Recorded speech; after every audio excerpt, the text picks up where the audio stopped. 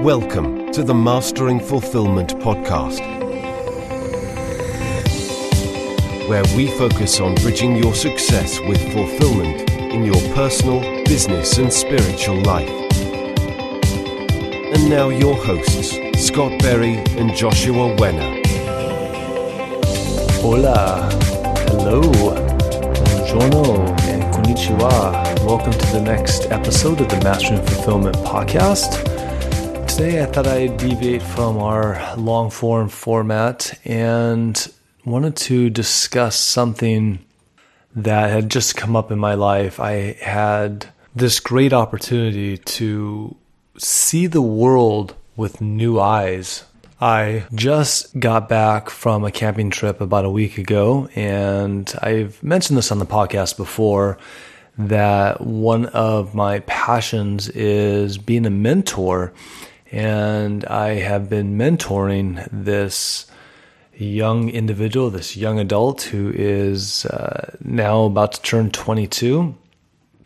And what started off as a one-year mentorship has now morphed into a 2-year relationship. And this past week, I had the opportunity, I invited my mentee to do something a little bit different. Normally we get together and we will kind of explore goals, we'll go out to dinner, sometimes we'll catch a movie or we'll go to a ball game or something like that. But one of my big revelations with working with him was at the beginning of our relationship, what had initially started off as goal mentorship, career mentorship, leadership mentorship, quickly shifted to getting a little bit more comfortable into your own skin. And what I mean by that is he is an immigrant that came from overseas, and America and English is not his first nationality, it's not his first language. And so part of my process that I've been realizing with him is for him just to get a little more comfortable in his skin as he's becoming more of his own adult. But how do you become more of your own adult when this isn't your first language? This isn't your first nationality. And so exposing him and introducing him to things that I thought he might enjoy, new experiences, things that I felt might stretch him, would help him grow. I had the opportunity and invited him to go camping over the weekend, and this is the longest excursion that we've done together. Normally, we get together for a few hours, but this was a full weekend, and I ran the idea past him and just to see if he would have any interest in spending the night outside and being around bugs and not being around the comforts. And so camping, being outdoors, even being in nature, these are all things that were radically different than what he was used to. It was just something that had not been in his paradigm. And so what was really interesting and what I found interesting on a personal level, not just on an observational level through his experience, but what I noticed through me watching him see all of these firsts. So I took him camping, and these are things that I had been taking for granted for the last few years. I grew up with camping in my blood. I grew up skiing. I grew up with nature as a part of my life. And it was really interesting to see someone who had not necessarily been exposed to nature. And here's someone who was almost seeing certain versions of nature for the very first time with brand new eyes at the age of 21. I mean, it was just so spectacular to not only witness, but to be a part of. And so as we kind of went through this experience of this 3-day camping trip, I mean, here's a gentleman who slept in a tent for the very first time, slept outside for the very first time, had his first campfire, his first real hike that was outside of the city, his first s'mores.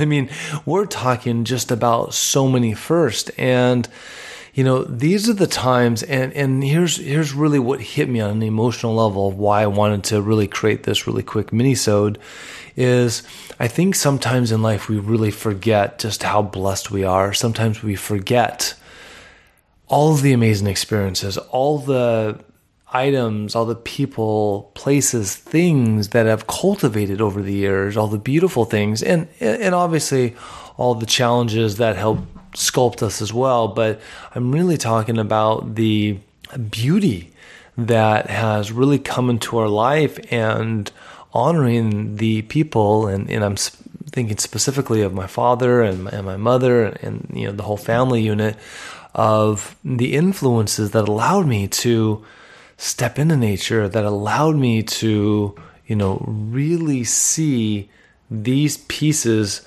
of life, of the world, in such a way that has really sculpted me. And I just been taking such immense gratitude for the entire process of being able to see myself as someone who has grown and been crafted and influenced by nature and by all these wonderful, wonderful things. And that's not to say that, going camping or, being in nature is kind of a prerequisite, if you will, to having this fulfilled life.